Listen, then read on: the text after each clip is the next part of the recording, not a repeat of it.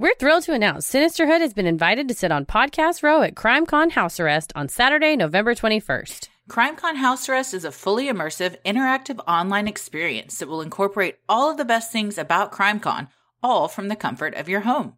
Head to crimecon.com/housearrest and use Sinister 2020 for 10% off your registration, which gets you access to all the amazing things CrimeCon has to offer. We'll see you Saturday, November 21st. Remember, just head to crimecon.com/housearrest and use code Sinister 2020 for 10% off.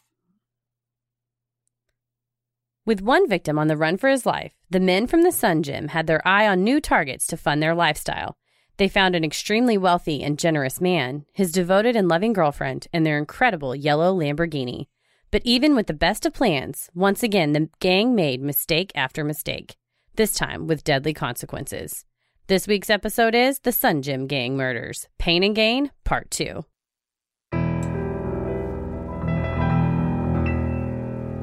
A bump in the night, your heart fills with dread.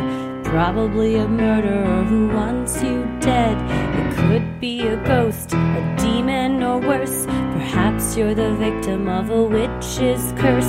It's hopeless, you're doomed. You'd call a priest if you could. You'd rather just listen to who? Sinisterhood.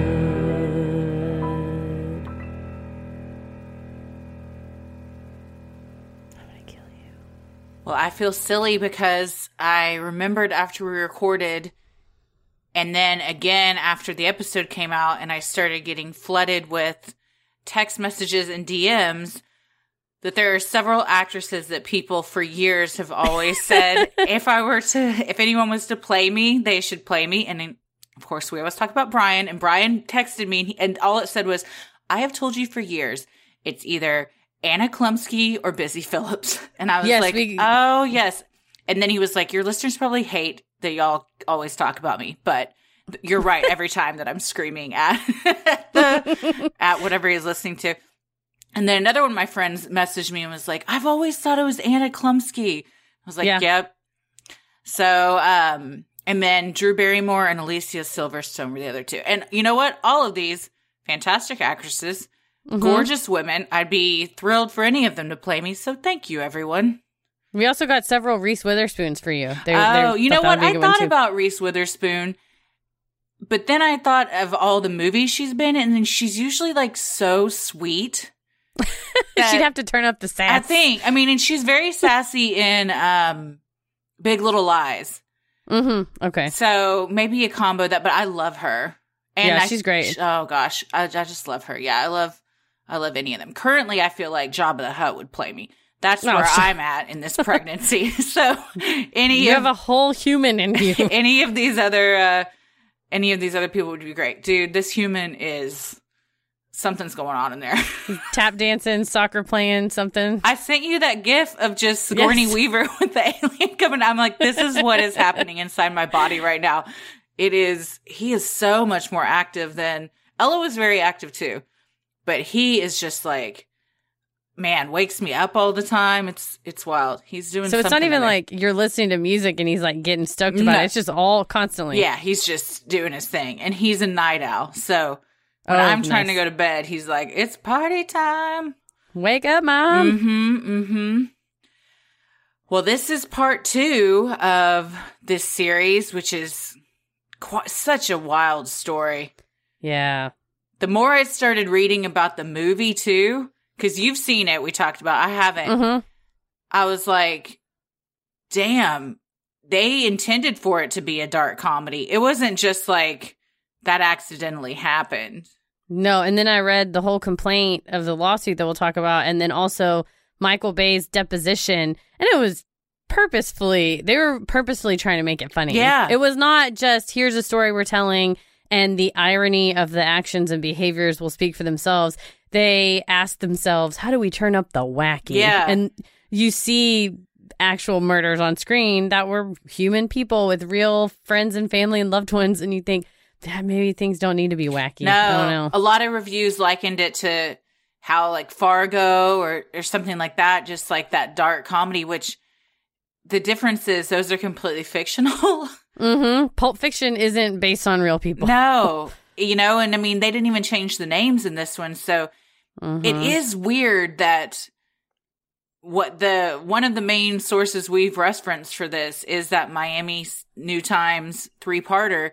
That's what Michael Bay got the rights to base this on. And it's just, it's interesting that someone, and perhaps it's because he sees things through a different creative lens, would look at this and go, this would be funny. Yeah, and he claimed in his deposition, because of course he doesn't want to be liable, that it was all the writers, and that the writers optioned or New Line Cinema or whatever, Paramount, whoever it was, Viacom, optioned I think, wasn't it? Yeah, and Viacom owns Paramount, so then their subsidiaries optioned the article, and then the screenwriters wrote the script and then brought it to Michael Bay, and his job is to punch it up and make it, you know, more interesting, more dynamic, more, you know, funnier. And whether that in so doing, you are kind of besmirching the good name of the victims and all the victims, both living and dead. Yeah, it's an interesting choice for sure. And the movie got very mixed reviews because of it. And I completely can see why. Genuinely, I think if I didn't know the underlying story and I didn't know it was a true story, it's interesting and it's well made and it does make you think and about, you know, who's really a hero, who's really a villain. But I think, it's upsetting to watch the actual murder of someone be reenacted for comedic effect. Yeah, especially imagine the family watching that. Like the least funny thing that's ever happened in their life is now people are paying to go laugh at. That's all I could think about was Susanna, who's Frank Griga's sister. And I'm like, Susanna would not love this. No, she wouldn't. Well, if you haven't listened to part 1, we implore you to go back and listen to it because there's a lot of information and moving parts and a ton of characters involved in this story that it'll make more sense if you binge them both together. Always makes more sense. Well, I'm Christy. I'm Heather, aka Busy Phillips. And someone kept sending. I was flattered when they said Julia Louis-Dreyfus because Anna Chomsky is off of Veep, right? Mm-hmm. She's also from My Girl. Okay, she started as a child. Yeah, someone said Tina Fey and Amy Poehler, Anna Chlumsky, and Julia Louis-Dreyfus. It's like CHUMLSKY, yes, I think. So the girl, she's from Veep. Chlumsky, and then someone said Reese Witherspoon, and we just talked about her in the Wheel episode. She's Manic Pixie Dream Girl. Zooey Deschanel? That's the one they said. No. Yeah. No, we're not doing that. And then I said, funny you should say that. Listen to the most recent Wheel episode on our Patreon. We have some feelings. Yeah. But also, oh man, didn't you once say that someone, what's her name? Linda Cardellini? She's not funny though. But I was like, someone mentioned her. If it's Linda Cardellini and Busy Phillips, then it's like a Freaks and Geek reunion. Yes. Which is one of my all-time favorite shows. So good. So someone said Busy Phillips should be Christy and then Linda Cardellini could be you. And I was like, I'd be down with that. I like that. She's not particularly, I mean, maybe in real life she is funny, but I've never seen her in any really like funny roles. No, I think she normally is the grounded character. Yeah, she's less absurd. Yeah, oh man, speaking of My Girl, I saw that in the theater. Oh yeah. I was a child. That was one of the first movies I can remember really being affected by and just sobbing uncontrollably. Yeah, it seems upsetting for children. It's upsetting for anyone, but just when Macaulay Culkin goes back to find that mood ring, I'm tearing up thinking about it. And the bees get him. E.T. Oh God, it is like another E.T. It's like Wicker Man, the bees. Oh, have you seen My Girl? If I have, it was, a million years ago when I was little. Well, I know those famous scenes and stuff. Yeah. Oh, it's so sad. And I remember being in the theater watching that with my brothers and mom and like being embarrassed to be so upset. So I was trying to like not openly sob and you're just like choking down your sobs. But I remember doing that at Selena because I loved her so much. And I was like sobbing, snotting, and I went with my friend and her mom had brought like snacks and popcorn and pickles and stuff for us, and the only like paper towel that she could give me to dry my tears had a pickle wrapped in it. That makes it worse. Wiping my face. She's just like, are you that upset? You're like, no, it's the stinging in my eyes. It's burning my eyes. And also I miss Selena, which people have been requesting us to cover Selena, so we should do that soon. Yeah, I've never seen the movie. Oh. I'll be honest. That was not in my wheel. That was not in my like age range or like pop culture. I guess pop culture. I'm trying to think of the word it is. It was, I was not like, I did not know who she was or anything when she passed away. I was obsessed. I told you all how her CDs. When she died, someone at my high school on their car and shoe polish wrote R.I.P. Selena. And I was like, oh my God, is this a student that died? And they're like, no, she's like a really famous singer. And I was like, that wasn't stuff I listened to, so I wasn't aware of her really. But man, now I am.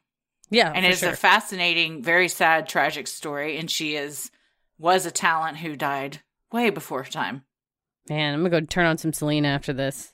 I do love her songs now. Yeah, so I'm a fan. I just got there a little late.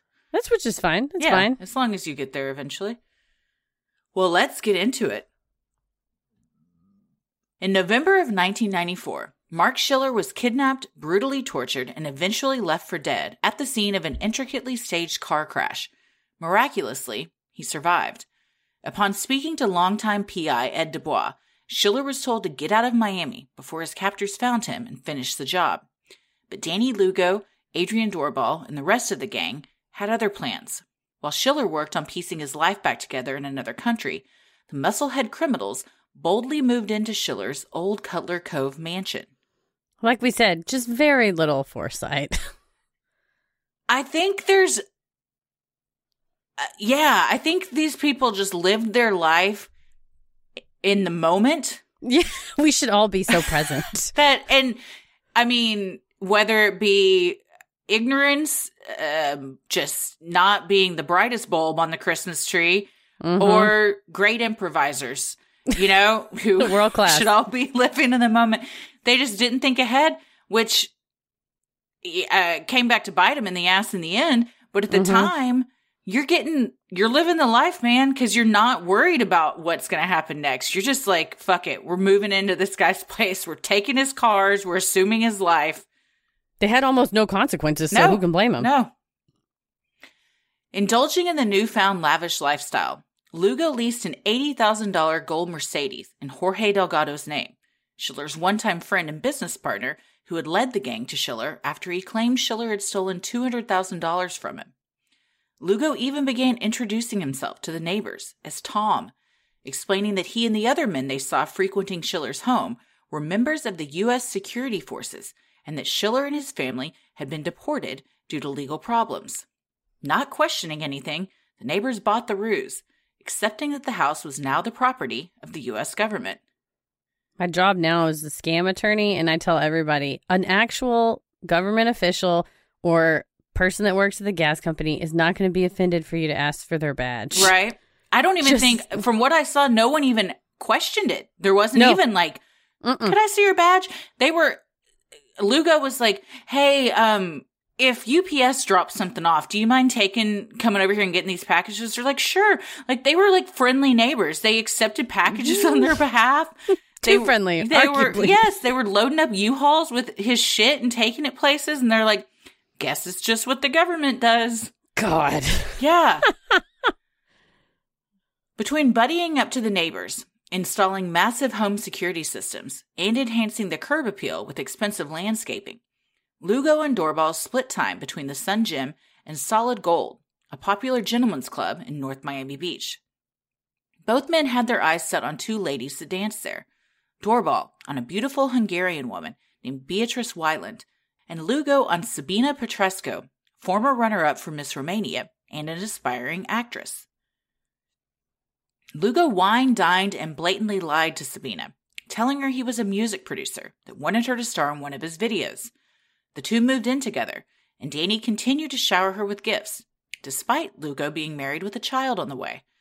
But Sabina soon became suspicious of her lover's bizarre work hours and spy equipment, items she didn't think would be necessary for a music producer.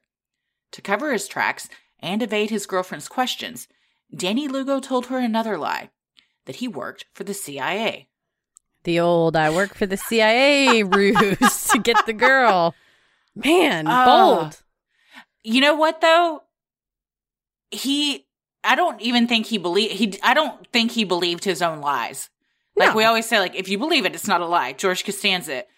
But he's just so confident that he's smarter than everyone else and can just sell it that he does, man. That's what I tell all improv students. Fake it till you make it. Just go out there and be confident. Like, he's living in the moment. He's being super confident. I doubt he's funny, though, but he might be a good improviser if we put him on stage just based on these characteristics. But we have no notes for you. You're doing everything we're supposed to. Also, the music producer line. Ugh, what a classic trope that is. Well, I mean, I think we have the quote in here, but she was naive, not according to those around her. And it's hard for me to see things through the lens of a beautiful, exotic dancer, not from Miami, not from the country. All of even those things, Heather. How oh is my that gosh, hard thank for you? you. I mean, it's true. I was Miss Romania, actually. Didn't want to tell you guys, but who is not as world weary or savvy, or who hasn't become as cynical as I have. I guess. But just, I've had girlfriends though who go, oh my God, I'm dating this guy and he told me that he was a blank. And I'm like, give me his name, I'll look him up. And I just am like, no, he's not. He's not a pilot. He's not a cop. He said that he was these things. He is a liar. Here is his criminal background search. But I think not everyone's as paranoid as me. So, well, and now you can find out pretty much anything online. Yeah.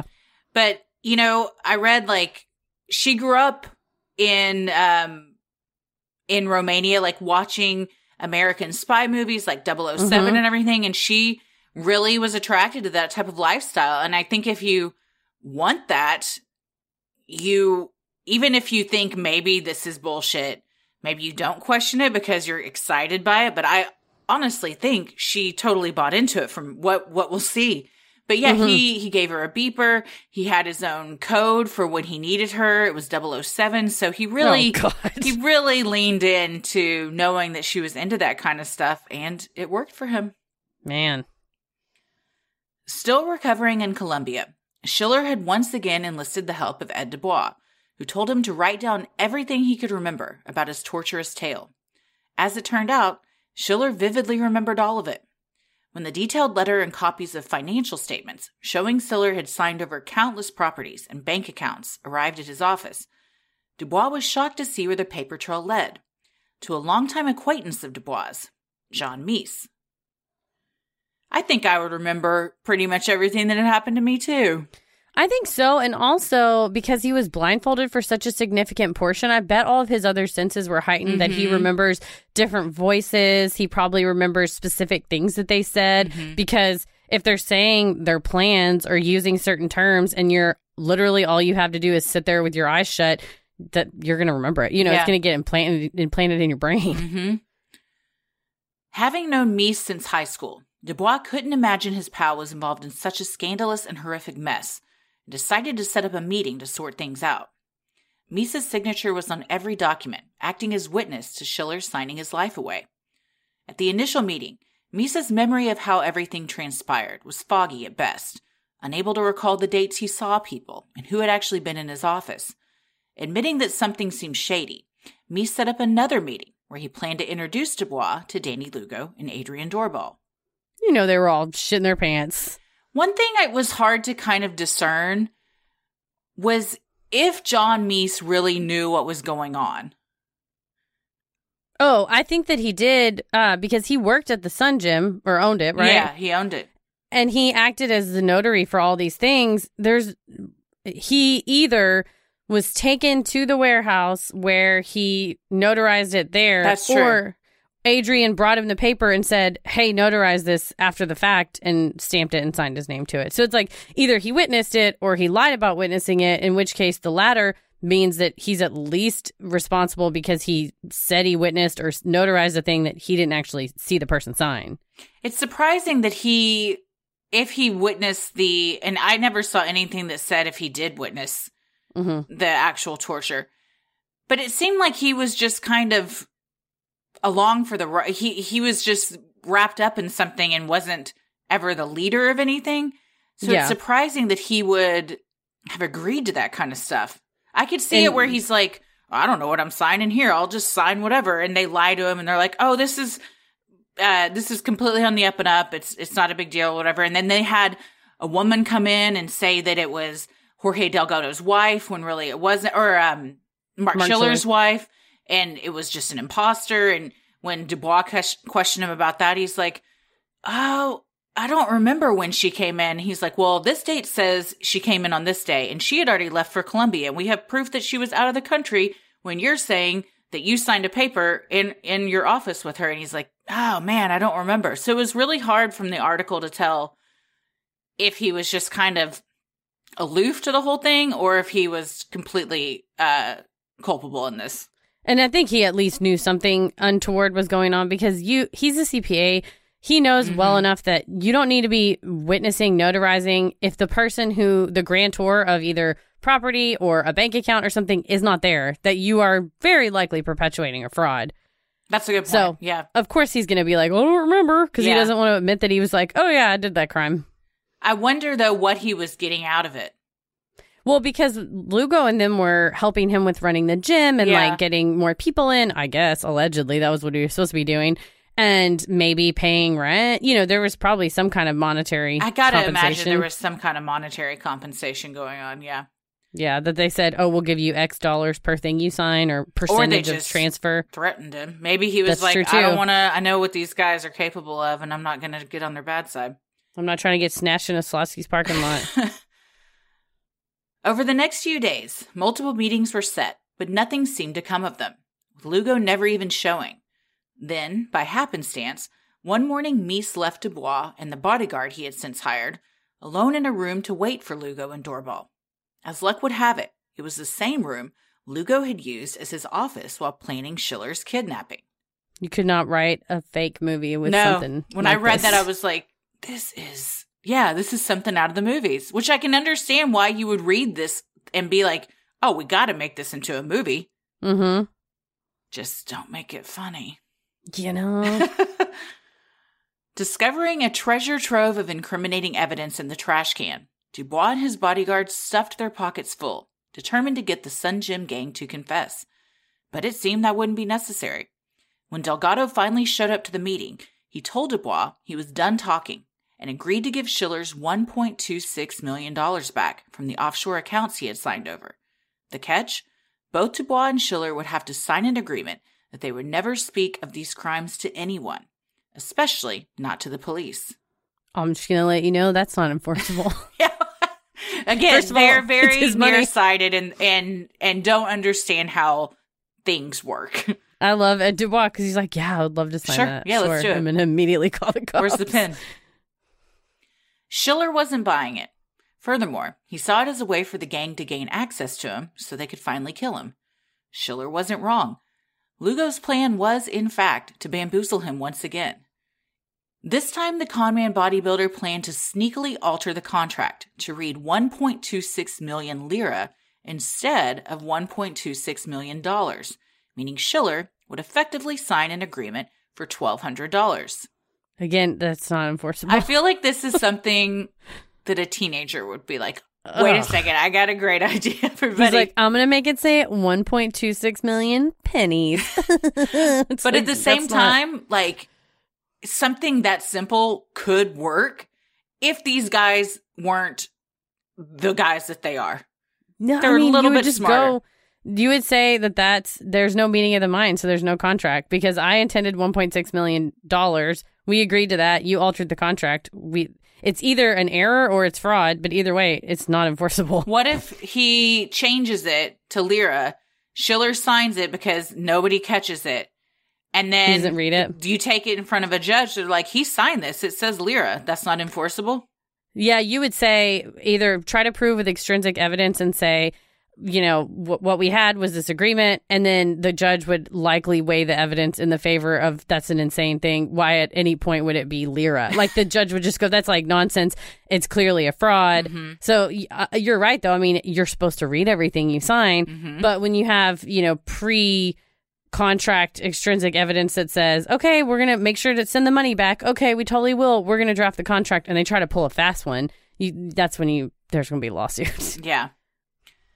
But Lugo was thought he was the big dick in the room when he came up with that idea. He's like, I got him. Light bulbs were going off everywhere. God. The contract revisions between Schiller and Lugo went back and forth for days, via Dubois and Lugo's attorney. Fed up with no money being exchanged, Dubois eventually threatened legal action against the gang unless they handed over the title to his client's house. Not wanting any problem with the cops, Lugo agreed. However, by then the damage had been done. The gang had looted Schiller's mansion of basically everything, right down to the Christmas tree and light switch covers. That's some Grinch level bullshit. You still in the Christmas tree? Yeah. Come on now. They took their honeymoon albums, they took their family photos, all the Christmas decorations, the Christmas tree. They took every last stocking Cindy Lou Who's. I just watched The Grinch the other day. They took the roast beast. Oh, I like the animated. The live action one gives me the heebie-jeebies. Hated it. I love don't like the makeup. No, I like the original old that Grinch cartoon. Yeah. And then the new one is very cute. I watched it recently with Sydney. It was very cute. Yes, I've seen it several times with Ella. It is cute. Who is the Grinch in that one? Oh, it's a famous person. Yeah, I can't think of the name, but yeah. I do like Jim Carrey as the Grinch in the live action one. I just can't stand the Who's. Their faces. Isn't William creepy. H. Macy one of the Who's? Yeah. Uh-huh. No, thank you. It's unsettling. Yeah, I'm out. I don't like it. I prefer animation when it comes to that. And that Faith Hill song in that is a song that I love. You know, where you listen to it? So this is Christmas. Oh, where are you, Christmas? Where are you, Christmas? Yeah. Oh, man. I hate it, but then you hear it and it just hits me in the feelings. Yeah. And I'm like, God damn it. I hate this song, but I can't hate it. It's about Christmas. I know, except for the little drummer boy, which I do hate. I told Tommy that. He goes, it's the best song, best Christmas song there is. That's what Paris said. I'm highly outnumbered on this. Again, listen to our most recent wheel, and you'll hear it's one of the suggestions we got was unpopular opinions. Yes. So that's where all these are coming from, as well as movies that we hate that others love, which are probably also unpopular opinions. Same. But then we rounded it out with the best Thanksgiving side. So we've got some fun, happy stuff in there too. But also, if you got some rage you need to get out, turn it on. Yell back at us. Realizing Schiller had been right and that the gang never intended to return the money, Dubois decided to take everything he knew to the police. However, the cops didn't believe the ludicrous allegations and repeatedly blew off Dubois and Schiller, who had flown to Miami from Colombia to take a polygraph, something that never even ended up happening. Helpless and enraged, Dubois continued to plead with authorities to investigate his client's case, telling them that with each passing moment, Lugo and his gang of criminal misfits were most certainly targeting their next victim. As it turned out, he was right. Ed Dubois, we should also point out, was not some schmuck off the street. He had been a private investigator for 40 or 50 years, forever. He grew up in Miami, too. He knew the lay of the land. He knew people there. He was tight with, a ton of cops and stuff. That's why he went to, his friends in the force and was like, you need to investigate this. And some would kind of, listen for a minute, but then it would be like, nah, we can't really do anything sounds wild, about this. Man. This is too much. They're like, what do you mean he stole a house? They're like, he stole a whole fucking house. I know it's insane, but it really did happen. Yeah, this should be a movie. He's like, it probably will be, but that doesn't mean that it didn't still happen. Ed Harris will play me. It will be great. Just you wait. But yeah, it's so mind-boggling that he had so much paperwork to back it up, and it still didn't get investigated. One cop or a detective finally did start investigating it, and she even saw the paper trail and how it was all connected. But then it just kind of stopped there. No one did anything about it after that. So, yeah, It's egregious criminal action, and just to go, well, we don't know. It seems weird. Especially when it leads to other people losing their lives. Yep. That is where it does. It's what it does lead to. Adrian Doorbal had begun dating Beatrice Wyland, the dancer from Solid Gold he had long admired. One day as Doorbal mindlessly looked through a photo album at her apartment, a picture suddenly caught his eye. A bright yellow, $250,000 1991 Lamborghini Diablo. Beatrice said it belonged to her former lover, Frank Griga, the most generous man she'd ever known, according to the Miami New Times. Born in Berlin in 1961, Griga had moved to New York City in the mid-'80s, where he worked as a car mechanic. In 1988, he moved to Miami, where he began working at a luxury car dealership. Wanting to have the money to own the cars and not just sell them, Griga began making a name for himself in the 800 and 900 phone line industry. By far the most profitable were the phone sex lines, earning Griga and his business partner $3 million in 1994. This is his sister describes as like classic rags to riches, like came with nothing in his pockets and then he had a Lambo. Yeah. Well, if there's one thing we all know, it's that sex sells. It's the oldest industry in the world. So, yeah, he had some other Hungarian connections in Miami, and they kind of all went into these businesses together and were just banking. Mm-hmm. The phone sex lines. Oh, Woo. yeah.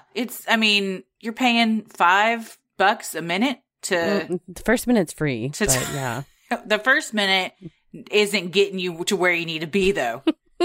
Hopefully not. It's just like, hi, what's your name? Yeah, it's just that. And you're like... I'm like, why do y'all talk so slow? It's like, because we're trying to keep you on the phone. We're getting paid by the minute. I'd be the worst phone sex operator because I talk so fast. Yeah, they'd be like, Heather, that was 15 seconds. And your numbers are down. I'm like, I'm good. I'm real good. It's like, no, really, you're bad, though, because we need them on the phone for much longer to make our money.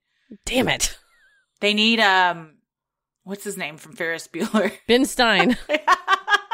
What are you wearing now? Jerk it. Jerk it. Can you imagine anyone you call a phone sex line and that's what you get? As someone who's never called a phone sex line, I don't really know what happens. Are those a thing still? I think imagine so. They are. I think so. Now, you just have anything you want on the internet. Yeah, well, I think now it's cam girls, or the cam girls are the phone sex of today, or like OnlyFans and stuff. Yeah, even like Twitch does girls that just like will sit there in their lingerie and like eat food or just like answer questions and stuff. Dibs. I'm telling you, I want people to pay money to just watch me eat like a bowl of spaghetti. Okay, but you got to be in like a lacy bra and underwear number to do it. Done and done. Which is this is what I look like. Thing. That's not my thing. If I can sit with my yoga pants on, no bra, and an oversized t-shirt and just eat grilled cheeses and get paid, sign me up. If you want to watch that mess. The magic of the internet. There's a fetish for everybody. Oh, yeah. Yeah. If you can think it, somebody's into it. That's what I think that all the time. Mm-hmm. I'll think of like something just really messed up and I'm like, somewhere, someone is super into that. Oh, yeah. Yeah. Yeah. Frank's sister, Susanna, told 48 Hours that her brother loved fast cars and beautiful girls. One of those beautiful girls was his 23-year-old girlfriend, Christina Furton, a dancer at the Crazy Horse 2 Gentlemen's Club. Christina loved animals, swimming, and planned to become a professional diver, according to 48 Hours. Doorbal began to quiz Beatrice about Frank's whereabouts, something that didn't sit well with her. She had already been having doubts about the relationship due to the weapons Doorbal always carried, and she didn't believe for a second he worked for the CIA like he claimed. To get Doorbal off her back, she agreed to have her ex-husband, Attila Wyland, introduce him to Frank Griga. Shortly after setting up the meeting, Beatrice broke up with Doorbal, fed up with his lies and inability to keep an erection due to his steroid use. You know, she was getting interviewed and was like, I broke up with him for 2 reasons. Yeah, she made sure to get that in there. And that's something that's mentioned a lot in the research that I did, that he did so many steroids. He was like 5'7". He was not very tall, but they're like, he was as wide as he was tall. He was fucking ripped, but it was because he was juiced up all the time and he couldn't get it up. And it was an issue with Cindy Eldridge, who he was with before Beatrice Weiland. They had an issue too. Eventually he gets back with Cindy and marries her. But yeah, she's like, it's not just the gun in your car. It's the lack of gun in your pants that is the reason I'm breaking up with you. There's not a gun in your pants, no. I don't think. I did not feel anything. But yeah, there's documentaries on like steroid use and the emotional toll too. And it's definitely starts to have an effect, I think, on decision-making skills and rage. Rage, yep.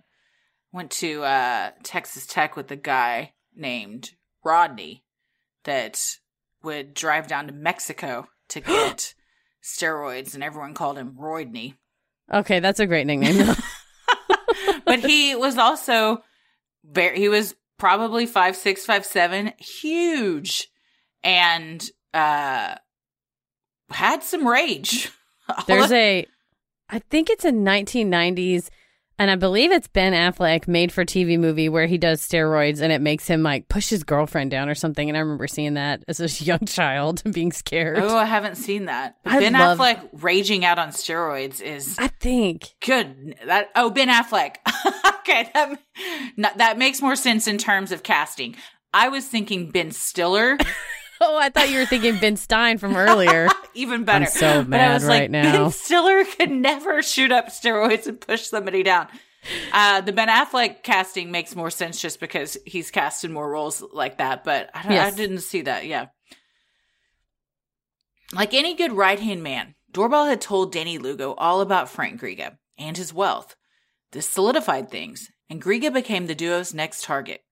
The plan was to kidnap both Griga and his girlfriend, Christina. Lugo even enlisted the help of his mistress, Sabina Petresco, to help in the plan, telling her this was a CIA mission and that Frank Griga was a terrorist. And I mean, again, Sabina, do you think the CIA enlists the help of a civilian to take down a terrorist? She 100% did and was very excited. In fact, before this happened, there was another target that they had that somebody from Sun Gym that was wealthy, but he kept traveling too much for them to be able to apprehend him. But she was really bummed that she didn't get to help them in that one, which they also said was a CIA mission. So she begged to be a part of this one because she thought she was like doing it for America. Yeah, I think she really did believe it. You're right. Yeah. But I'm saying just from a world-weary standpoint, really? I mean, she believed it. Bless her heart, as we say in Texas. Bless her little heart. I think there was probably a lot of gaslighting and manipulation involved for someone that English is their second language. They're not from here. They probably don't understand how everything works. I am from here, and I don't understand how everything works. Well, and also if you have a person flashing money and cars and seemingly unlimited access to everything, you know, perhaps you would be like, okay, well. Yeah. Beatrice, on the other hand, was like, I don't think you work for the CIA. Because both of them told these women they were CIA operatives. And they lived really close to each other because the CIA thought it would be easier if they could just go back and forth and pick each other up. Like they had it all. They had a whole story. Had it all planned out. It really is like two teenagers coming up with this intricate lie of where you were the night before. To tell your parents, like, okay, you're going to tell them I was spending the night at your house. I'm going to tell them you're spending the night at my house. You got to get everybody's story straight. Yeah, luckily Beatrice bounced and his pee-pee didn't work, so she was done. But on May 24th, 1995, Attila Weiland set up a meeting between Frank Griga, Danny Lugo, and Adrian Doorbell. Dressed to the nines, Lugo and Doorbell presented Frank with a too-good-to-be-true investment scheme involving phone lines in India. However, the real plan was to repeat the Schiller kidnapping plot. Yeah, I think they told him it was a guaranteed 20% return on the investment. And I mean, normally you'd think that sounds like a good investment scheme, but then you're meeting with these two. Who knows what they said to him? And if he's a businessman, he said that they were they were very convincing, and that he even commented on how nice they were dressed. Lugo was wearing the $200,000 Rolex he had stolen from Schiller's. So, I mean, they looked the part for sure. Yeah, especially with stuff like that. The little touches where a person who drives a $200,000 Lamborghini would recognize a watch like that. Who's pulling up in an $80,000 gold Mercedes. Yeah, I mean, they looked the part for sure. But he started to have things checked out by his lawyers and other things. And I think a little doubt started to creep in, but they were pretty persistent, and they would give him gifts. Like, they gave him a laptop, and he even remarked, like, this is very strange that they're giving me all these things. But eventually they got them to agree to a business meeting. Sinisterhood will be right back. The holidays are coming up, and there's no better way to manage the stresses that can bring than with a CBD routine from Charlotte's Web.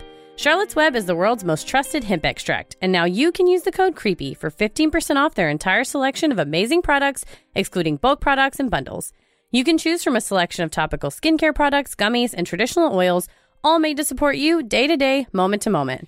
I love the mint chocolate hemp oil. It is great to help calm everyday stresses, which, like we said, the holidays can bring lots of. It brings a lot of joy, too. If you want to bring that instead of stress, drop a couple things in a person's stocking.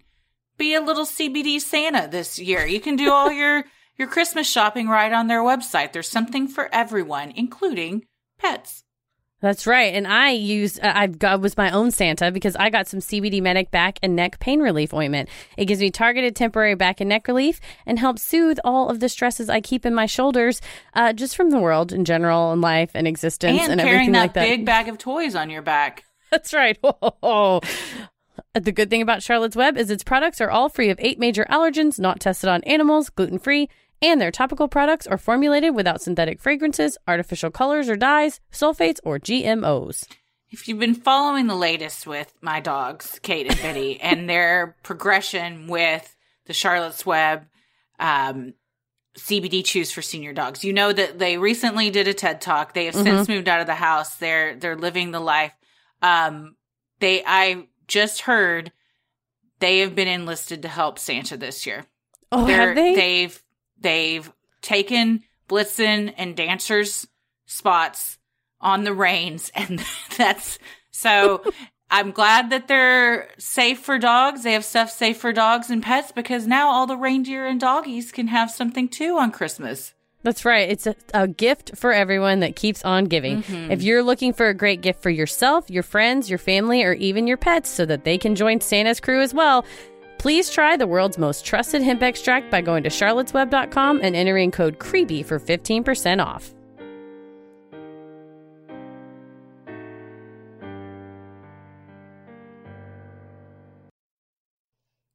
After several unsurprising botched attempts at apprehending the couple, Lugo and Doorbell finally got Frank and Christina to agree to a dinner meeting to discuss their lucrative business venture. On the evening of May 24th, 1995, Lugo and Doorbell met at Frank's mansion to head out to Shula's Steakhouse. The scene at the home was busy, with several neighbors stopping by to say hello, and Frank's housekeeper also showing up. All visitors were introduced to the unfamiliar muscular men in the room, Danny Lugo and Adrian Doorbell. Again, no foresight that they have now been seen as the last people with these unfortunate things about to happen. By like 5 people. Yeah. So many. And their real names, they've never not given their real names to anybody. Yeah. And they have their car with the license plate. I mean, it's all, gosh. A very recognizable, they stand out in a crowd. These aren't people that can just go commit a crime and everyone's like, I don't remember what they look like or what they are driving. They're driving a friggin' gold Mercedes around. And they're huge. They're huge men dressed in Armani suits wearing Rolexes. You're gonna remember them. Soon the foursome set out for dinner, Frank and Christina following the con men in their yellow Lambo. When they arrived at Shula's, they found it closed, and instead went to Doorbell's townhome to discuss the deal. As Lugo and Christina watched TV on the couch, Doorbell and Frank went to the bedroom to discuss business. Before long, yelling and things crashing could be heard coming from the room. Upon rushing into the room, Christina found Frank bleeding from the head and blood splattered on the walls, Doorbal having smashed a blunt object over his head. Expert testimony provided at the trial showed the presence of Rompun, a horse tranquilizer, in Griga's brain and liver, something Lugo and Doorbal had planned on using on the couple to subdue them. Doorbal then began to strangle Frank, while Christina, helpless, screamed. Prosecutor Levine told 48 Hours that she believed Doorbal, juiced up on steroids, had no idea of his own strength and either broke Frank's neck or suffocated him. The way the movie sets it up is that Danny, who's Mark Wahlberg, is in the room with Frank Griga, who's played by a guy that's usually playing an Italian person, and he plays him very Italian in the movie, kind of like a mafioso almost guy, and that they're kind of like shoving each other back and forth, and that accidentally the weight from the bench press that's in the room falls on Frank Griga's head. Interesting. So it almost like absolves. So that's, again, the problems with having this quote true, which they just, all the marketing was like, it's true story. Even the poster for the movie says based on a true story, or this is a true story. I was going to say, some parts it says based on a true story. Other parts it says, like, this is true. So it's just hard to say, oh, well, they weren't really the heroes when, in this case, you have Mark Wahlberg's character, and they're trying to, like, absolve him of the culpability of the murder. When in reality, Adrian Doorbal, like, strangled Frank. I mean, he did hit him in the head, but he was still alive, subdued him, and then either got pissed off or, like she said, didn't know his own strength. And is very personal, very violent, takes this man's life, and it's played on the screen for laughs. Like, there's a really tight shot on the weight coming unspun from the barbell, and then it clonks on the victim's head, and Mark Wahlberg's like, oh no, it was an accident, I totally didn't mean to do it. And Christina, comes in the room, and then it's played with a lot less culpability, I think, than what was in real life. So it's easy to watch the movie and go, well, they really aren't that bad of guys. Right. It's a comedy of dark errors in the movie, when in reality, he had injected him with a freaking horse tranquilizer. Yes. And hit him over the head with something that caused blood to splatter, like, all over the room. Oh, yeah. Yeah. And they make quite a joke funny about how the room is destroyed from all the blood, and Anthony Mackie's, like, on his knees trying to clean it up. To silence Christina, Lugo then injected her with the same tranquilizer, while also handcuffing her, binding her feet with duct tape. According to the commission report, with one dose in her, the men demanded Christina give up the code to enter Griga's mansion. She was uncooperative, so they gave her a second dose. Christina answered a few questions, then decided not to tell them anything else. Who plays her in the movie? I can't remember. I remember seeing, I know Rebel Wilson plays Cindy Eldridge, right? The one that's Adrian Doorbal's eventual wife. Yeah. The other one, I recognize, but I can't remember her name. It's Kelly Lefkovich. Okay. The plan had been to subdue the couple and then transport them to a warehouse in Hialeah, where they would be tortured just like Schiller, eventually signing over everything they owned. But Lugo and Doorbal had gone too far. Frank Griga now lay dead in the bathtub, where he had been callously stashed so he didn't bleed out on Doorbal's carpet. Christina teetered near death, pumped full of Rompun. Yeah, and she's a small lady. Mm-hmm. Yes. So, I mean, a couple doses of that, you're donezo. Well, and also, these geniuses, I think, were not medical professionals, good at math. Like, if it says, one dose is 2 milliliters, they may be giving way more than that, or they may give 20, not knowing. Over the next 24 hours, Christina floated in and out of consciousness, each time Lugo demanding to know the numbers to Frank's alarm system so he could access the house. Barely coherent, Christina mumbled a few numbers. She was implied with more tranquilizer, once again passing out. By this time, Jorge Delgado had arrived at the townhome. He had been up all night anticipating a call from Lugo, telling him the couple had been apprehended. He had expected to assist in the transport to the warehouse. However, he now found himself in an apartment as cold as a meat locker to mask the smell of Frank's decomposing body. Lugo's girlfriend, Sabina, had also agreed to help the men out. She too was unclear where the mission stood, after finding her lover crying in their darkened living room the night before, drinking alone. When she had asked Lugo what had happened, his only reply, through tears, was that Doorbell had done something crazy, according to the Miami New Times.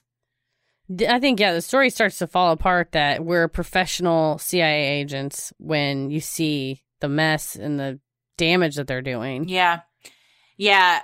With Frank's body in the bathtub, Christina just on the brink of death, Doorbell sleeps at the apartment that night with a dead body in his house and another one almost dead. Lugo goes across the street to his mistress's house and sleeps on the couch. Delgado goes home to his family.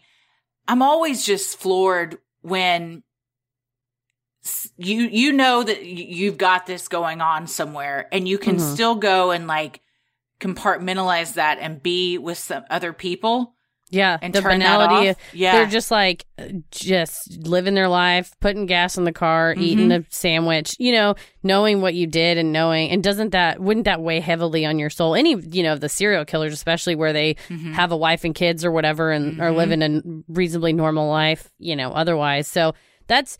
And I think this kind of shows the bifurcation of Lugo and Doorbell's response to it. That Lugo is genuinely fucked up about this. It sounds like, right? Yeah. He's crying. He's like, oh God, it all went. And Doorbell's like, meh, I'm going to go sleep in the other room. Yeah, he just fell asleep on the couch with Christina's body just like laying a few feet from him. Yeah, he doesn't, he's got some sort of emotional detachment.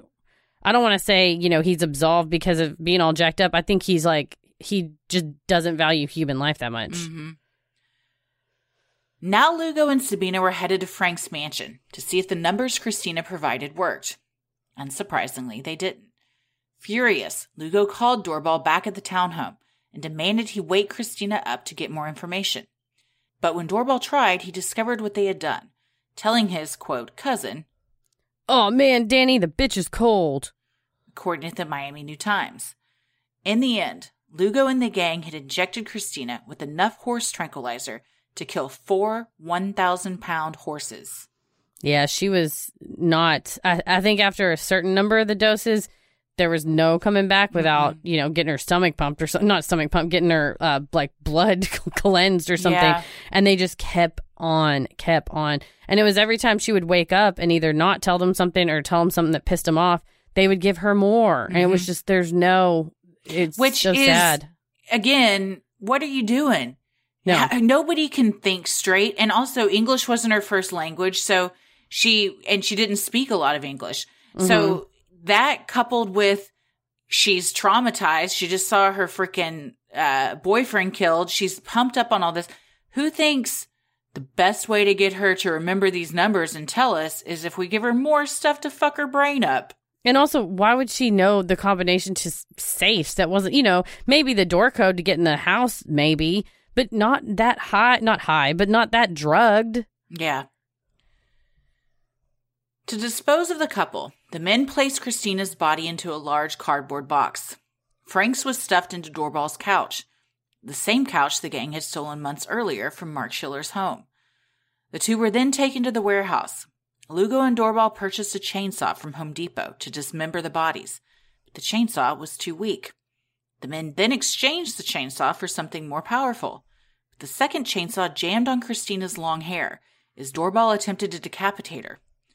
After these failures, the men turned to an axe.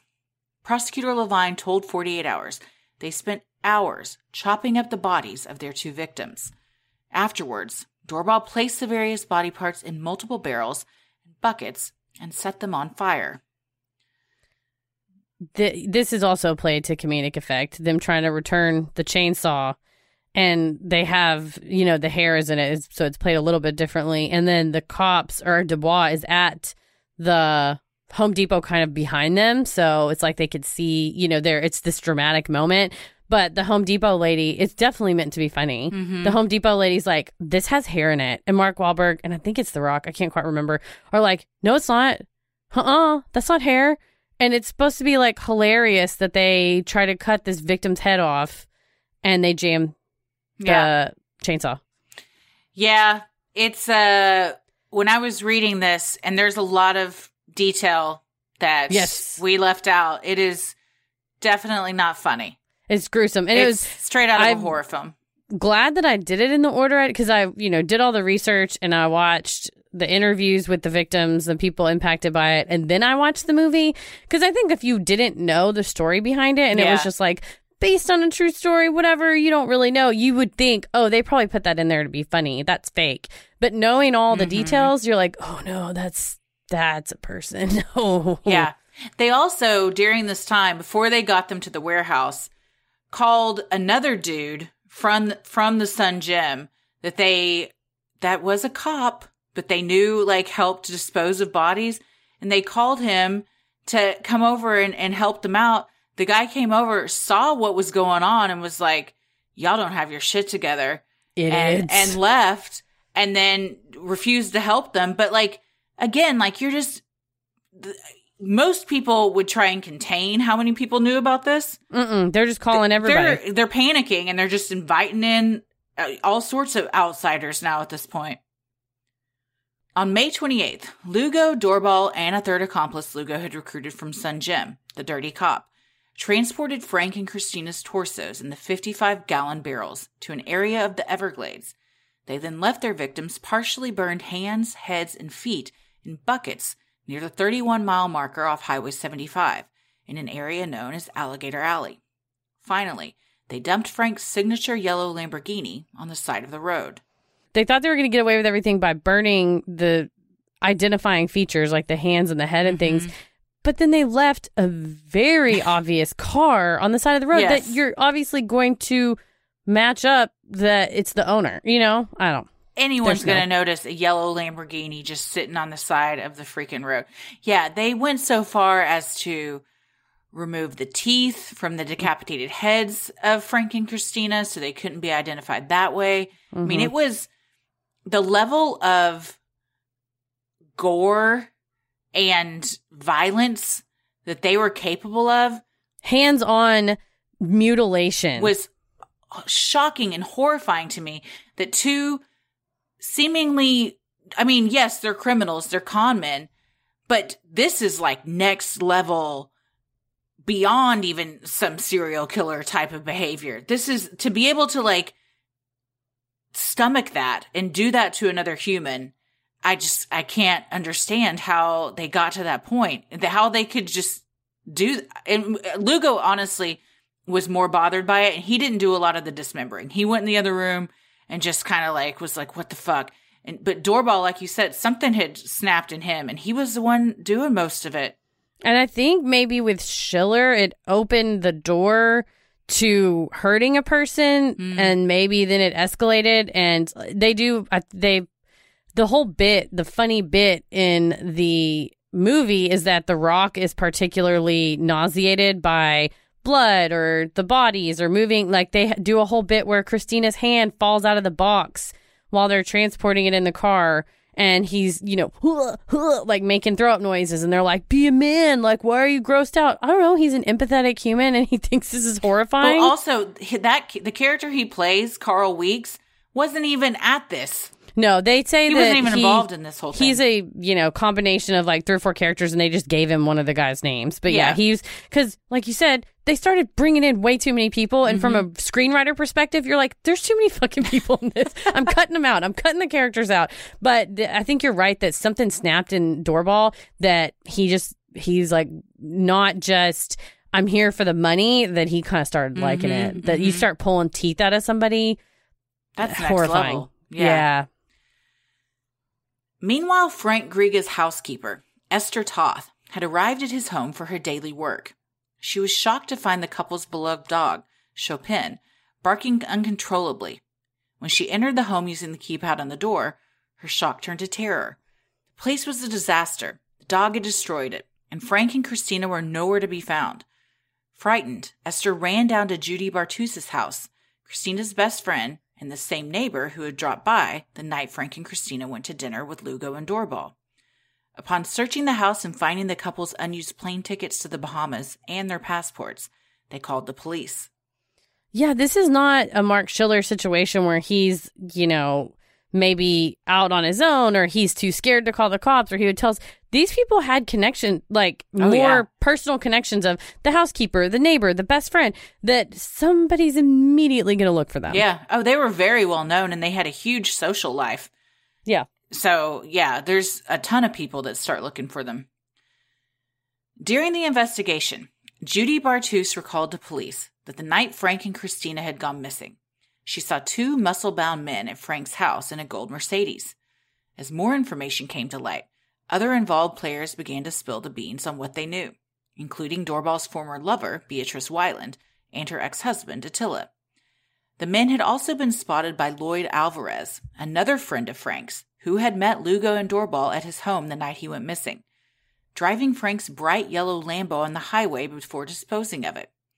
As more and more information was unveiled, suddenly, Mark Schiller's wild story of being kidnapped by gym rats didn't seem so outlandish anymore.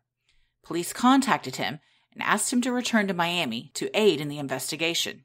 Yeah, so even a guy who met them at the house sees them driving. Again, they're out driving in at least sometime during the day or night when they were able to be spotted by Lloyd Alvarez. It was during the day. Yeah, that you're broad daylight going to drive a very expensive, very flashy. It wasn't just like a black Mustang that there's maybe a lot of. It's a $250,000 car. Like idiots with no hat, no fake mustache, no sunglasses, just them, just driving down the road. Yeah. On Friday, June 2nd, Schiller flew to Miami to once again recount his harrowing tale to investigators. This time, no one questioned his honesty. He gave them everyone's name that had been involved in the kidnapping and torture. Soon, warrants were being drawn. In Doorball's apartment, police discovered Rompan and several foreign passports bearing Lugo's photograph but different names. There were also a ton of items from the Schiller home, including Mark's honeymoon photo album. Inside Sabina's apartment, police discovered Frank and Christina's bloody clothes, guns, a stun gun, handcuffs, and a Home Depot receipt for the purchase of the chainsaw. One thing that wasn't there, though, Sabina or Lugo. Police learned Lugo had fled to the Bahamas with Sabina and his parents. 5 days later, authorities arrested him at the Hotel Montague in Nassau and brought him back to the U.S. to face his crimes. Yeah, once they got the warrants, the search warrants, it's like dunzo. I mean, it was just game over. They had every single piece that they needed. They didn't bother to get rid of anything. Nope. The clothes, the receipt, I mean, none of it. I mean, and it's all traceable back to both the victims and them as perpetrators. And now Danny Lugo's involved as parents. Yeah. Because he's like, let's bring Sabina. More people into this. Let's now flee the country. Yeah. They play it in the movie as, he's going to find even more treasures, that offshore accounts and stuff. Oh, he may have been. With Danny Lugo and Adrian Doorball arrested, police set their sights on the other players involved. Throughout the fall and summer of 1995, Carl Weeks, Stevenson Pierre, Jorge Delgado, John Meese, Sabina Petresco, and Doorball's wife he married along the way, Cindy Eldridge, also faced charges. Almost all of them struck deals with the prosecution in lieu of a reduced sentence or dropped charges. On October 2nd, 1996, the State of Florida Commission on Capital Cases report shows that Danny Lugo and Adrian Doorball were both indicted on 46 counts, including first-degree murder, armed robbery, kidnapping, extortion, money laundering, and racketeering. Jorge Delgado, who had confessed to his role in the crimes for a reduced sentence, received 15 years for the crimes against Mark Schiller, and a concurrent 5-year sentence for his role in the Griga Furton case, according to the Miami New Times. Yeah, the amount of people that flipped on him was damning and alarming. I mean, yeah, nobody wants to go to jail. Not for them, yeah, No. especially, yeah. The prosecutor said this made her this made her career for her. That not in like, oh, she got so much, press and publicity, but she said, she was always about, the law and justice, but she said just seeing how blatantly disregarded Christina and Frank were, that they were so, like you said, that was done to another human being, that she said every time she drives by mile marker 31 where parts of them were dumped, she's like, I just pray for them every time I drive by that, because it's just set her on a path for. And so, as you can see, they weren't just charged with murder, they were charged with a million things. As they should be. Throw the book at them to really make sure that justice was served. In February of 98, trials began for Danny Lugo, Adrian Doorbal, and John Meese. Lugo and Doorbal's trials would happen concurrently in the same courtroom and heard by the same jury. One of the two key witnesses was Lugo's girlfriend, Sabina. Prosecutor Levine described her as one of the most naive women I have ever met in my life. Sabina had legitimately believed that the gang was working with the CIA. Because of this, Danny and the gang shared many details of their plan with her, a decision that would come back to haunt them. The other key witness was Mark Schiller, who was able to describe to jurors all of the horrors he had endured. I mean, both of those witnesses, it's done. Yeah. Weren't the Menendez brothers their first trial? They were tried by the same jury, separate trials, or maybe it was their second trial. Tried by the same jury, same judge, but their cases, it was like this, were concurrent. Yeah, I think it was one or the other. It was like they tried to do them both together, and then maybe they separated them or vice versa. I'd have to go back and listen. And then this one, they do have separate juries to decide sentencing, but they all heard the same. They had one jury to hear the facts for purposes of conviction.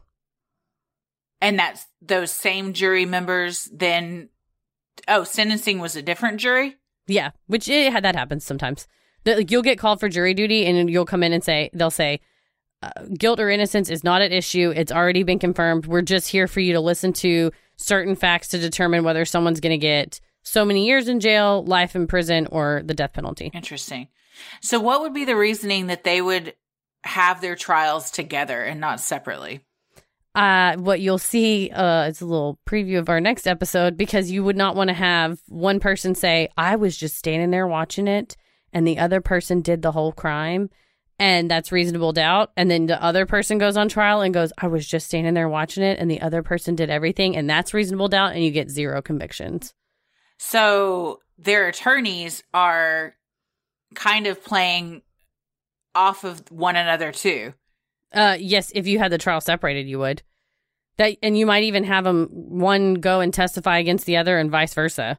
But if they're together, then you're kind of eliminating like the middleman of confusion here. You're like, correct. Nobody can lie because we're all here in the same room. Yeah, you really can't introduce any kind of doubt when they're both up at the same time. Lugo and Doorbal's attorneys did not put on a case at all, choosing to do nothing after the prosecution rested. The Miami New Times called the trial the longest and most expensive in county history, with more than 1,200 pieces of physical evidence presented and 98 witnesses called. John Meese's trial, however, was quite the opposite, with his attorney calling only one witness. 1,200 pieces of physical evidence? Because they left behind so much stuff everywhere. Especially, if you're being put on trial for all of these crimes, you have, there's evidence of their racketeering. So there's going to be phone logs. You're going to have emails, letters, whatever, pieces of paper going back and forth, faxes, things you signed, things they you had all this shit signed. they left in the trash can that Dubois and his bodyguard got. Ed Dubois is like, I got a box for you guys. I got the garbage. Yeah. So it's innumerable. Yeah. And then you've got the attorneys that are just like, you know what? We're good. We can't say anything to this. What is your defense? When you have aggressive... Yeah, what is your defense? I guess, could a defense for Doorbal be the steroids? I don't know. Yeah, so when you try to argue that you didn't have the adequate mental state to, because you have the two elements of a crime, which is the mens rea, which is the mental state, and the actus reus, so the action that you do. So you say, I copped to it, I did the action. You would have to have some expert that's willing to testify that by taking steroids, you will black out for 12 weeks or 3 years or however long they were planning this.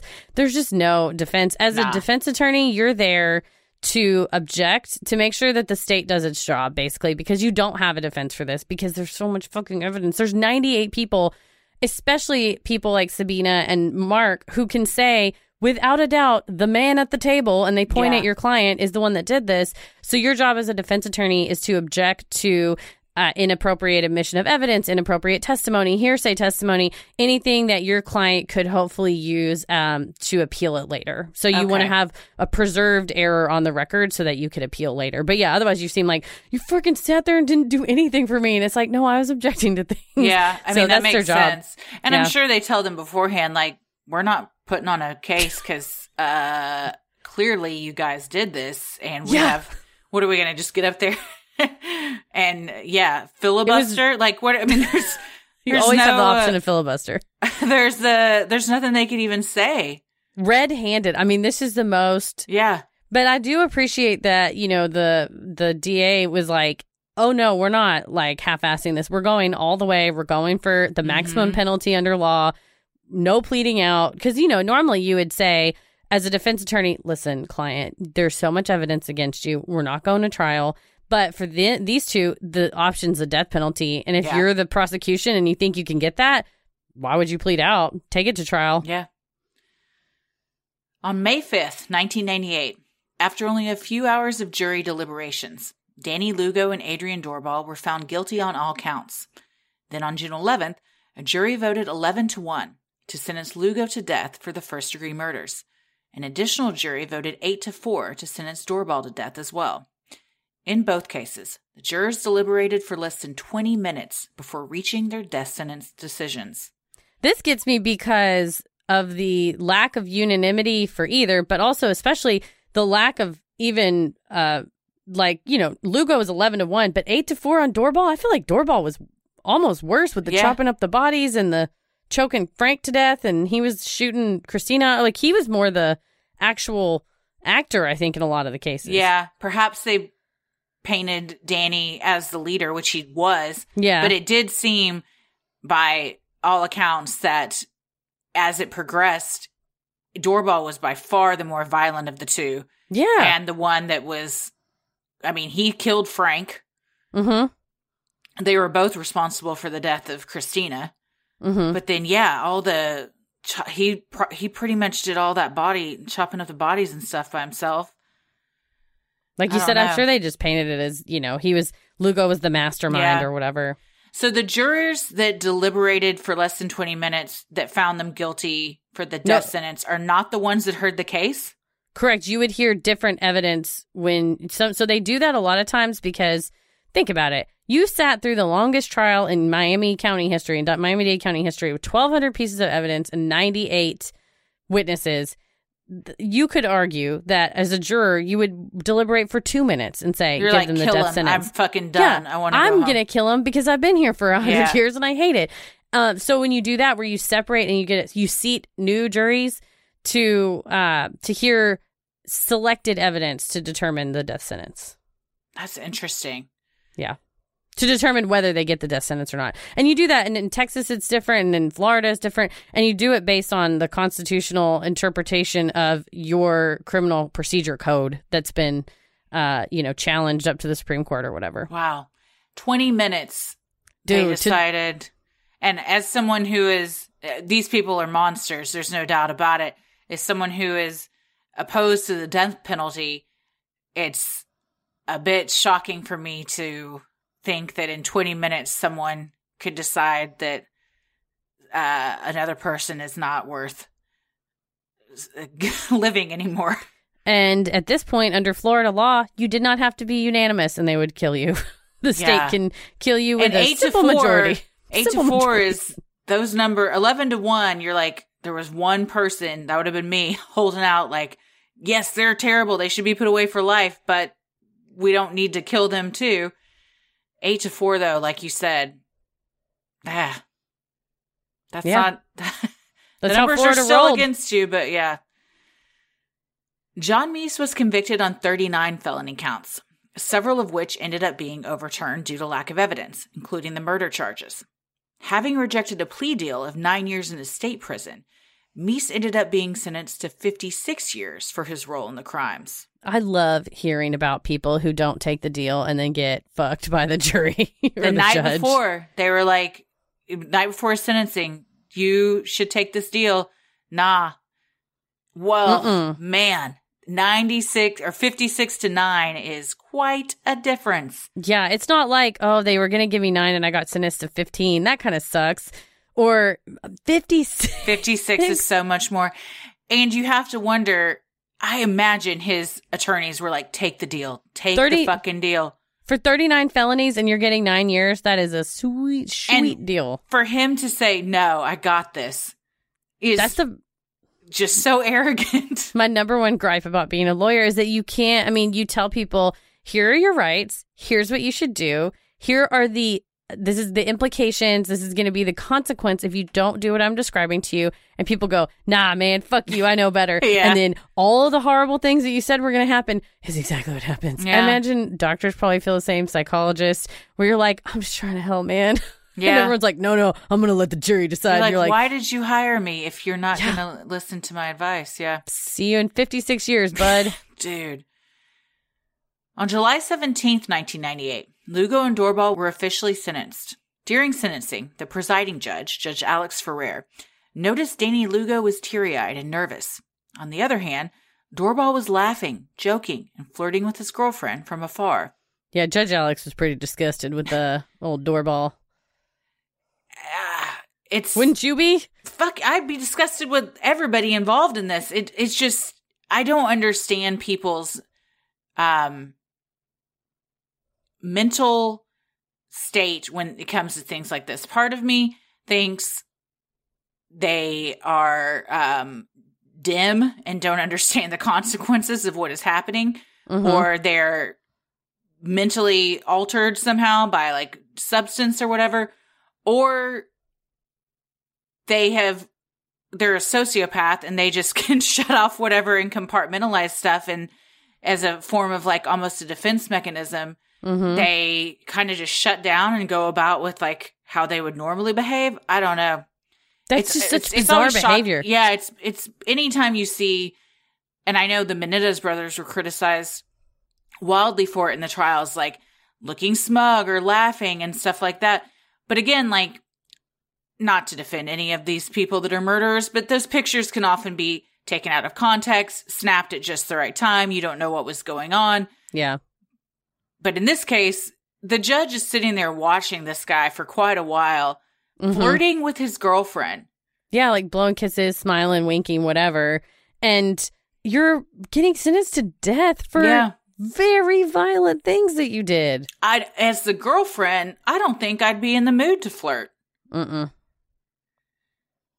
Though Mark Schiller was initially glad that the men were convicted, he was disappointed they received the death penalty, as he told 48 Hours he didn't believe in capital punishment. That didn't stop him, however, from flying back from Colombia to Miami to be there for the sentencing and give an emotional victim's impact statement before his captors. As Schiller left the courthouse, hopeful he could now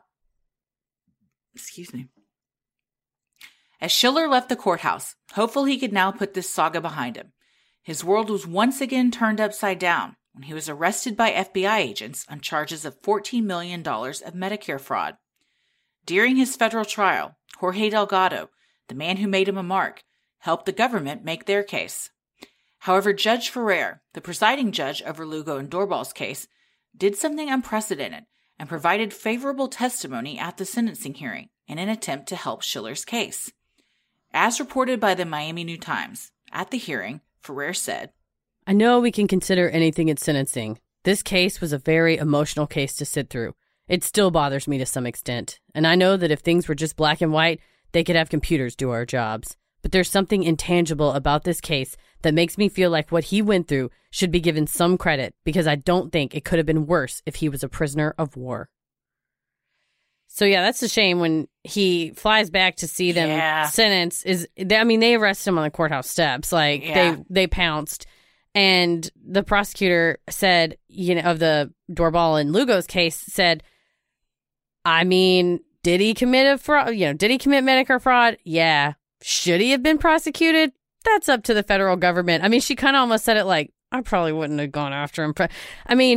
What are you really going to gain? What are you gaining from this? And he literally was targeted because he did the Medicare fraud, so it's one of those, like, what's the purpose of justice? Like, is the purpose of our justice system punitive? Are we punishing Mark Schiller for what he did? Is it restorative because you want to make him feel bad for what he did and he's going to be better? Is it, if he owes a debt to society, so he should pay it back? If it's punitive, the man has suffered enough. Worse than any kind of prison. So those are kind of like, it's competing theories of justice of like, should you, if as the federal prosecutor, you have the opportunity to bring this case or not? And then do you say, well, it's my responsibility to uphold the law, and the law says if someone does this, then I have to go after them, even if they've already been significantly tortured and have, none of the spoils of the money he's stolen did he really even get to enjoy. Yeah. Yeah, his attorneys told him, too, you don't need to fly back for that sentencing. Just put it all behind you. And he kind of he was like, no, this is the final piece of the puzzle. This is something I need to do. I need to see, speak my piece to these guys. Had he not flown back. Yeah. But he also said he was super pissed and hurt that he had helped for years the prosecution with their case, flying back, giving them evidence and everything. The whole time they know at the end of this, he's going to be arrested.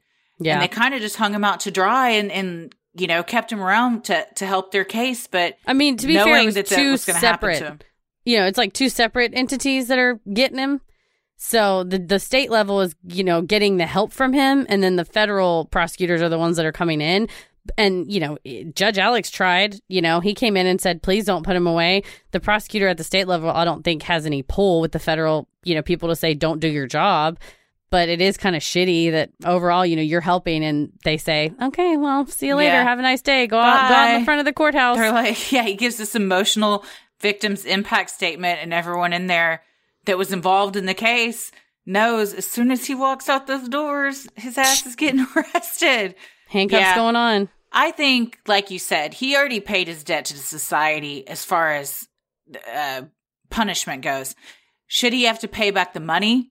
That's a different thing. Yeah. Maybe pay back your victims, regardless that you didn't get a chance to enjoy it. That's not really the point. Like, he doesn't, but he's also, he doesn't have any money at this point. No, he's wiped out. Yeah. And in theory, the victim was the federal government. So with Medicare fraud, he's not hurting, That's true. His scheme, he was just taking money from the government. So we're all the victims as taxpayers. Yeah, that's true. He owes me some money then. You know what? Keep it. I think he's been through enough. I'm fine. After reading the detailed descriptions of the shit he endured, I'm all right. I'm good. On March 17th, 1999, Schiller was sentenced to 46 months in prison for Medicare fraud, the most lenient sentence available under federal guidelines. In addition, he was forced to pay back $130,000 in restitution. I'm pretty sure I'm correct on this, but federal prison is day for day, so you don't get out early on good behavior. So he was in for 46 months to the day. Yeah. In April of 2013, Paramount Pictures released Pain and Gain, a film inspired by the 3-part series in the Miami New Times. Directed by Michael Bay, the film received mixed reviews, with many criticizing it for being a dark comedy about very real and horrifying events. The families of the victims, as well as the surviving victims, were especially traumatized. Mark Schiller, who received no compensation from the movie, told 48 Hours. The comedy was unfortunate because there was nothing funny about this. On April 21st, 2014, Schiller filed a federal lawsuit against Viacom, Paramount Pictures, Michael Bay, the screenwriters, and Mark Wahlberg over Schiller's portrayal in the film. The complaint pointed out the many times that the film and its advertising claimed that it was a true story. Schiller specifically complained that he was falsely depicted as a deplorable, unlikable, sleazy, rude, abrasive, womanizing braggart who committed dishonest and illegal acts, used alcohol and drugs, was deprecating toward women, foreigners, and others, and who was verbally abusive to his employees. Schiller alleged this was done in order to demonize him and generate sympathy for the main characters. Even though his character's name was changed to Victor Kershaw, Schiller alleged that change was not enough to prevent the audience from easily figuring out the movie was depicting him. The complaint listed each line and defamatory instance in the movie, including Tony Shalhoub flipping off the camera and screaming, "Asswipe!" The case was eventually settled for an undisclosed amount in April of 2016. Yeah, it's extensive. They're like, at one point, he says something about, oh, you foreigners can't drive. And I mean, they do make him into an asshole. And so the question's always like, okay, is being depicted as a person who gives the double bird and yell asswipe defamatory? Yeah. Again, like we talked about in the first one, is it really all this false? Or do you just not want to see yourself depicted like that on screen? Is it stuff that you did? The other thing was, so they changed the name to Victor Kershaw, and make him an Argentinian Jewish person, and Mark Schiller is Colombian Jewish. And in the Michael Bay deposition, Michael Bay has this whole thing about how the prosecution, well, not prosecution, but the plaintiff's attorney, Mark Schiller's attorney, is arguing that they were trying poorly to cover up that it was Mark Schiller by making these, minute changes, by making Victor Kershaw his name, by making him Argentinian instead of Colombian. And Michael Bay's like, no, it's funnier. Argentinian Jew is funny and Colombian Jew is not funny. And the plaintiff's attorney goes, I'm sorry, Argentinian Jew is funny? And Michael Bay's like, yeah, hear it when you say it. It's funny when you say it. And the plaintiff's attorney's like, I'm sorry, I don't hear it. When yikes. It's so yikes. And he also mentions Donald Trump in the complaint. He's like, some people say things that are offensive and abrasive, but it's just like your old uncle or like Donald Trump. It's fine. And I'm like, oh, God. No, that's not fine. We've seen how not fine it is. Yeah, let's not bring that into it. Like, Michael Bay, you're digging yourself just deeper and deeper in. So he probably gave Mark Schiller a significant amount of money. He also wrote 2 books on it. So I think he's at least hopefully made some money off of it. Why would you sue Wahlberg but none of the other actors? Wahlberg was sued in his capacity as producer. Oh, okay. That makes sense. Yeah, and there were several other producers, but there was such a laundry list. Those are the pertinent celebs. Yeah, because I was like, well, he didn't play him, but I didn't see Tony Shalhoub's name. But again, like, Tony Shalhoub shouldn't be sued. He's just doing what the script tells him to do. Yeah. He didn't have any dog in that fight or any say in what was going on. Suing people that either wrote it or produced it or like made it. And they also, the complaint is line by line by line every single time that Victor Kershaw is an asshole in the movie, and it has timestamps. And I'm like, some associate at this big law firm had to watch Pain and Gain and wait for Tony Shalhoub to be a dick, pause the thing, write down what he did, write down the timestamp. Yep. And I was like, what a job, man. That is. Since being sentenced, both Lugo and Doorbal have filed multiple appeals. Lugo claimed his trials for racketeering, the Schiller incident, and the murders of Frank and Christina should have been separated. The Florida Supreme Court disagreed, finding no reversible errors in the trial court's decision, and affirmed the convictions and sentences on February 20th, 2003.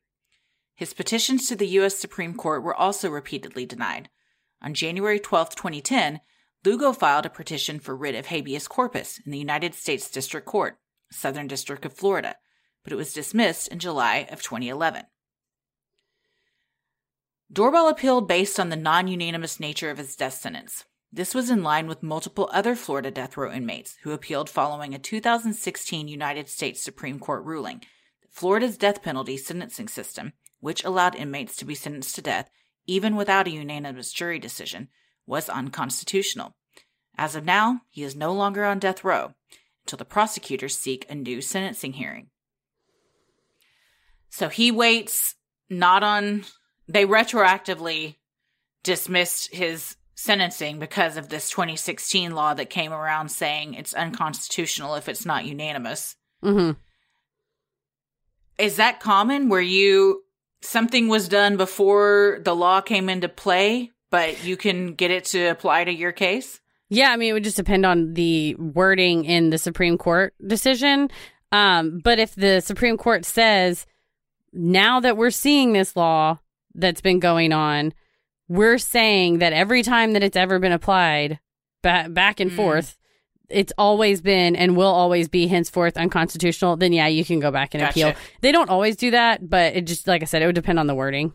So that kind of released a flurry of rightful, I would think, appeals for death sentencing. Sure. That, what if you get what is there, 12 jurors, and you get by one vote, you get sentenced to death? Isn't it majority, though? That's what I'm saying, by one majority. So you get a 7 to 5. Oh, yeah. You got 7 to 5, and you're like, oh, God, that was one single person thought I was a dick, and now I'm going to get executed. Yep. So both of them are no longer on death row. I think, so I was trying to trace Lugo's appeals. I don't know that he's appealed any further. That would be silly if they hadn't. Yeah, they probably will. So you just... so now you get a new trial... new jury, and see if you can get a unanimous decision of death? So if they don't pursue a new sentencing hearing, then they'll just be in jail life without parole. Mm-hmm. And then if they do, then the state would have to, get a unanimous jury to sentence them to death. So I think in several of these cases, the prosecutors are like, they're already in jail for life. What are we, you're not undoing the merits of the case. You're still convicted of premeditated first-degree murder and a bunch of other stuff. So it's kind of like why, unless you just had a prosecutor or a district attorney who was like, we're going to reopen every single death penalty case and we're going to try to go and get the death penalty for every single person that's appealed. You just go, we don't have the resources. And is this really important? Like, is this a priority for us to, especially with the shift away from the popularity of the death penalty, that we're not going to spend state resources when this person's going to be in jail for the rest of their life anyway. Especially when it was the most expensive and lengthy trial in Miami-Dade history. You're going to do that all over again to maybe just get the same outcome that you already have. Yeah, especially 8-4. It's not like it was, with Lugo, he was off by 1, but when it's that much, like, that it was like 50-50 with giving Doorball the death sentence. Are you going to spend the time and the resources to do it? Mm-hmm. Well, what do we think? Anything else to add? I think we covered it.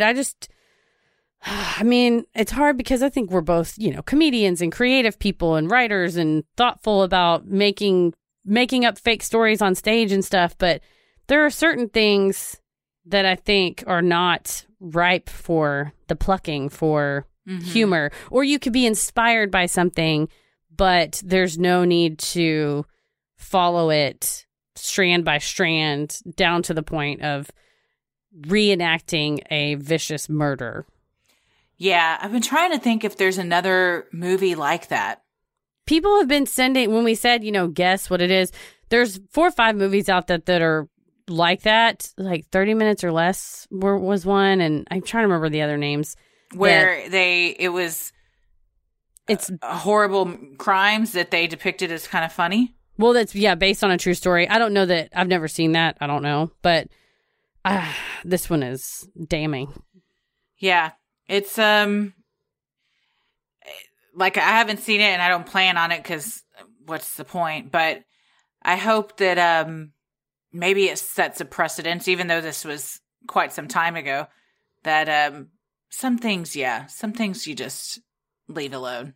There's no need to, if you like this story, then just change it enough to where it's inspired by or something, change the names. Or just, use like little snippets of it in a brand new screenplay you write or something. And that's Mary Karr is a famous memoir writer and professor. And she's like, there's nothing that says just because you're creating art based on something that truthfully happened that you have to be harmful when you do it. And if they're blonde, make them a brunette. If they're tall, make them short. If they're from Texas, make them from Arkansas. There's certain things that you can change enough that it isn't propping up a person who suffered, in Mark Schiller's case, a significant amount, in Frank and Christina's case, the ultimate price, and prop them up as, characters. Yeah. Or just don't do it as a comedy. Yeah, that's true too. And make it, what Michael Bay tried to say they were doing was that Mark Schiller was the hero the whole time. And it's like his face isn't on any of the posters, so I'm pretty sure he wasn't. Yeah, and you didn't pay him for anything? No. His likeness or anything? And if you're also trying to say you changed it enough to where no one would know it was him, but then in the same breath you're saying he was the hero. Yes. Well, you can't have both those things be true, Michael Bay. Which is why they settled for a significant amount of money. Yeah. And I think, like you said, if it sets a precedent, it says, if anything, it tells other studios, Paramount Pictures maybe didn't lose a lawsuit, but they sure spent a shitload of money. Probably not more money than they made on the movie, but they spent a shitload of money and also some bad press doing this. Yeah. And it impacted the reviews too. Namely yours. You've given a scathing review, and this movie is probably let's all check the Rotten Tomatoes. It emotionally harms me to say negative things about The Rock ever. Well, and that's the thing. His character wasn't even involved in because his name in the movie is Carl Weeks, right? I believe that is correct. Who is a real person that was involved in this? Who was involved in the Schiller stuff? he was not there for the Frank and Christina stuff.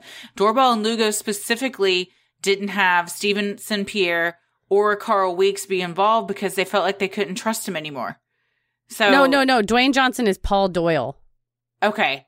So he was an amalgamation of Correct. what I read, Carl Weeks, and then like 2 other people. Correct. But yes. yeah, he wasn't, that character itself wasn't even really there. Yes. In real life. Yeah, Yes. for any of it. So it's like you could easily do things like take creative liberties to be more, maybe even funnier or more empathetic and less harmful. But yeah, I'm sorry. I think they I'm needed sorry, to The Rock. They needed to change a lot of stuff about how they portray the murders of Frank and Christina, namely the names of the characters. Yeah, pretty easy. That's pretty easy. To make it not quite as just like black and white as to what really happened. No, my final thoughts are that I love The Rock always, and I'm sorry. We do love The Rock. Yes, he does seem like a very, very nice man, and he loves French bulldogs. Go follow him on Instagram. Well, that's part 2 of our 2-part series. Thank you again to Shelley for the recommendation. Thank you. Yes, this was a very interesting one, and one that I had never heard of. I had never heard of the movie or this story, so I always like when I'm introduced to something brand new. And jaw-dropping. Yes, because I didn't know that underlying where story you're at all. like, Christ almighty, what? What is happening? Yeah, I always, when I did read this stuff, I'm like, how did I not know about this? Because it's so wild. And shout out to the Miami Times, because they, man, excellent reporting and in-depth, and it was amazing. Yep.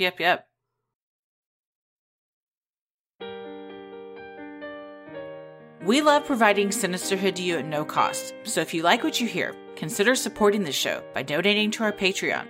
We're a small operation, creating the show for you by researching, writing, recording, and producing it ourselves. Any amount is sincerely appreciated and helps offset the cost of making and hosting the show.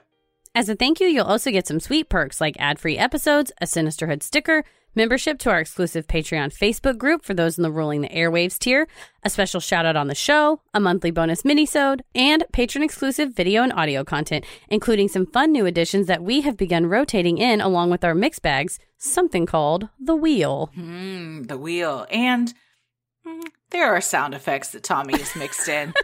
Someone on Patreon was like, I am loving the laser sound effects for The Wheel. I feel you like have to. It's like a game show. I was going to say, I feel like my dreams of being like a morning radio show person has come true. And mine of being a game show host. Done and done. Yeah, Tommy, you know what? That's why you married him. He makes dreams come true. You also have the fun perk of access to our Discord server, where you can connect with other fans in real time and discuss the latest in true crime, share personal ghost stories, or just post adorable pictures of your pets. We'll also be hopping on occasionally and hosting monthly Q&As, where you can ask us all your burning questions. For patrons not in the U.S., you also have the option to pay in pounds or euros, saving you the cost of conversion fees.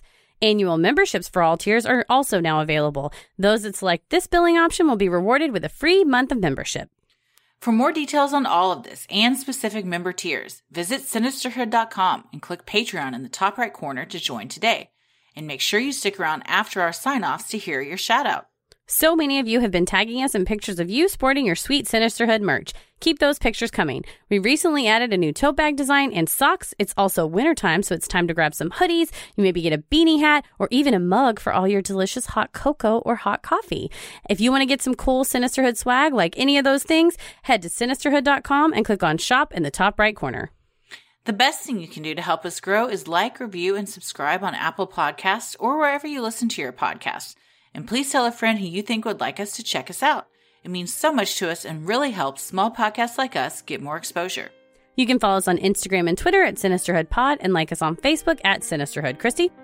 I'm on Twitter at Christy or GTFO, and I'm on Instagram at Christy M. Wallace. Heather? I'm on Instagram at Heather vs. the World and on Twitter at MCK vs. the World. As always, the devil rules the airwaves. Keep it creepy. Hey everybody, thank you so much for supporting the Patreon. Here are your special Patreon shoutouts. Jessica Croft, Kendall Zavodny, Brenna Guinea, Katie Martin, Alice Mead, Samantha D. Dubois, Ira Babb, Savannah Miles, Molly Janane, Cam, Katie Cruzy, Jenna Garrison, Rebecca Jones, Cara Pinciotti, Amanda Roop, Amber Potterbaum, Danielle Guadarrama, Tony Monty, Eliza G., Melissa Huddleston, Lindsay Greth, Danielle Trudeau, Chrissy Van Mierlo. Suzanne Summers. The happened. Suzanne Summers? It finally happened. Either way, we love you. Joan O'Brien, Christine Rowland, Laura Navalalainen, and Brittany Cirillo. Thank you guys so much for supporting the Patreon, especially during these trying times. We couldn't do it without you. We sincerely appreciate it. We're sorry if we botched your name. If you ever want your name pronounced a certain way, do what Brittany Cirillo did and put in little parentheses. This is how you pronounce my last name. That we love that, because then we don't have to say, oh gosh, we hope we're not making anyone upset. But regardless, we love you. Thank you so much. Stay safe, stay healthy, and keep it creepy. Wah. Sinister.